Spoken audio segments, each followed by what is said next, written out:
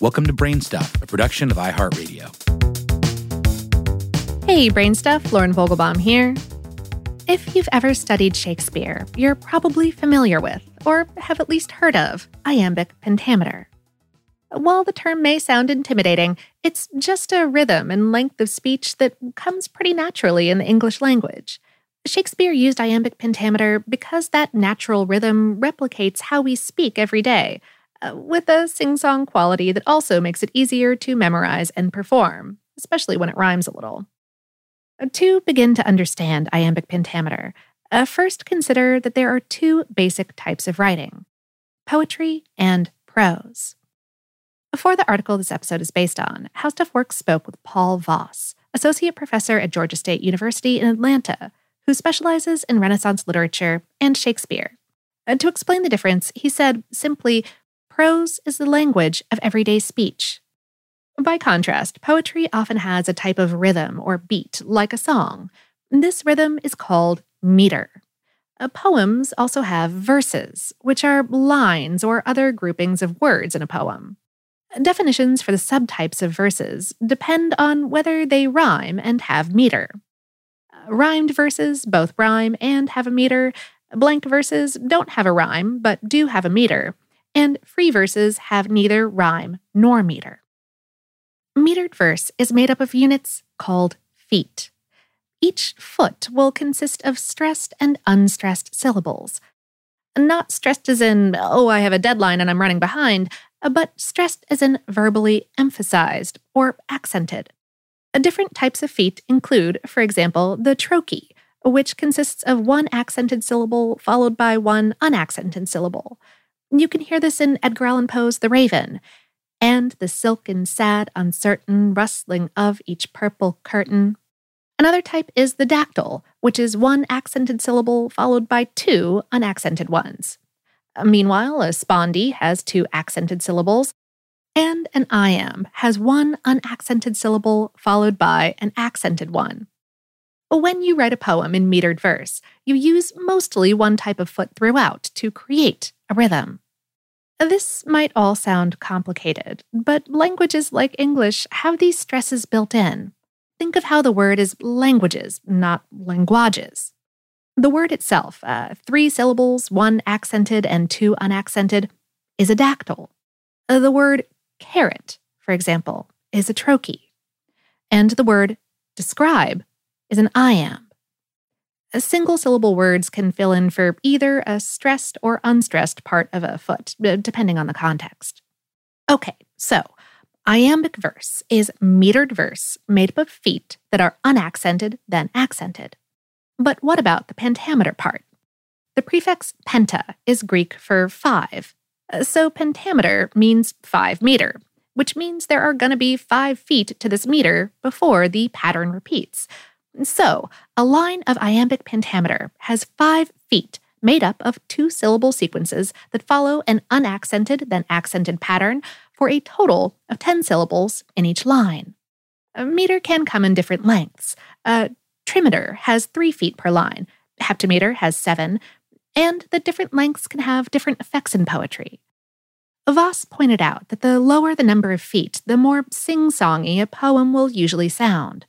Higher numbers of feet more closely mimic colloquial English language speech. Think of Jack and Jill, which is in trimeter, versus, say, Annabel Lee, which is in heptameter. To identify a type of verse, you can count the syllables and look or listen for where the accents fall. Just be careful that you pronounce the words as the writer intended. In the case of Shakespeare, that might mean speaking differently than we do today, or even just from region to region. Think British versus American English. And sometimes the writer sort of cheats by, say, combining 2 syllables into one. Think of over versus or. In that way, it can be a bit of a puzzle, but it can also help you find what words a poet meant to emphasize. So Shakespeare did write, overwhelmingly, in iambic pentameter. Take famous Sonnet 18. Shall I compare thee to a summer's day? Thou art more lovely and more temperate. Rough winds do shake the darling buds of May, and summer's lease hath all too short a date. Back in the late 1300s, Geoffrey Chaucer wrote the Canterbury Tales in iambic pentameter, and he's sometimes credited with inventing it. But it was English playwright and poet Christopher Marlowe, a contemporary of Shakespeare in the late 1500s, who first brought iambic pentameter and blank, that is, unrhymed verse, to the stage, according to Voss. Thanks to Marlowe, iambic pentameter became the go-to rhythm for both tragedy and comedy, and Elizabethan and Jacobean dramatists are known for it. And probably based on Marlowe's influence, Shakespeare chose to have characters speak in iambic pentameter, but not all of his characters did. Remember that iambic pentameter is more formal sounding. So, when Shakespeare wanted to show a less educated character or give the impression of buffoonery, he included limericks and prose as dialogue. But there are many other examples of iambic pentameter from that era. A Puritan poet, Anne Bradstreet, used it in To My Dear and Loving Husband, published in 1678. If ever two were one, then surely we. If ever man were loved by wife, then thee.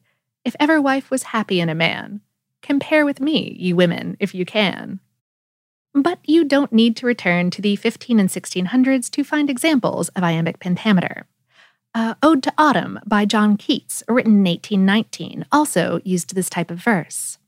To swell the gourd and plump the hazel shells with a sweet kernel, to set budding more, and still more, later flowers for the bees, until they think warm days will never cease, for summer has o'erbrimmed their clammy cells.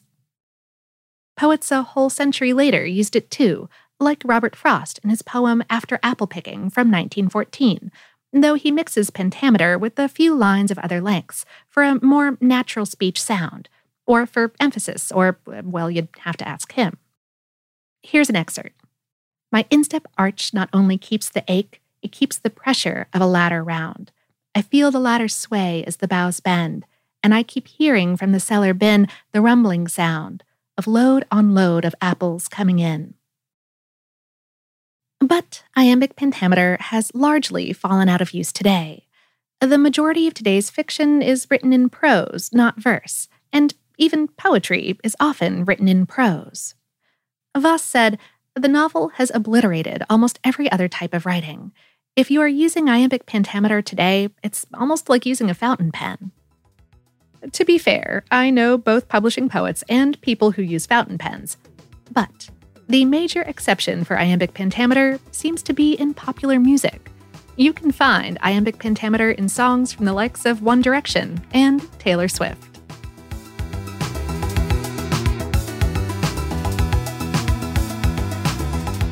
Today's episode is based on the article Shakespeare Wrote in Iambic Pentameter, but what is that? On HowStuffWorks.com, written by Carrie Whitney.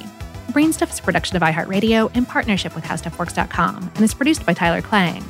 For more podcasts from iHeartRadio, visit the iHeartRadio app, Apple Podcasts, or wherever you listen to your favorite shows.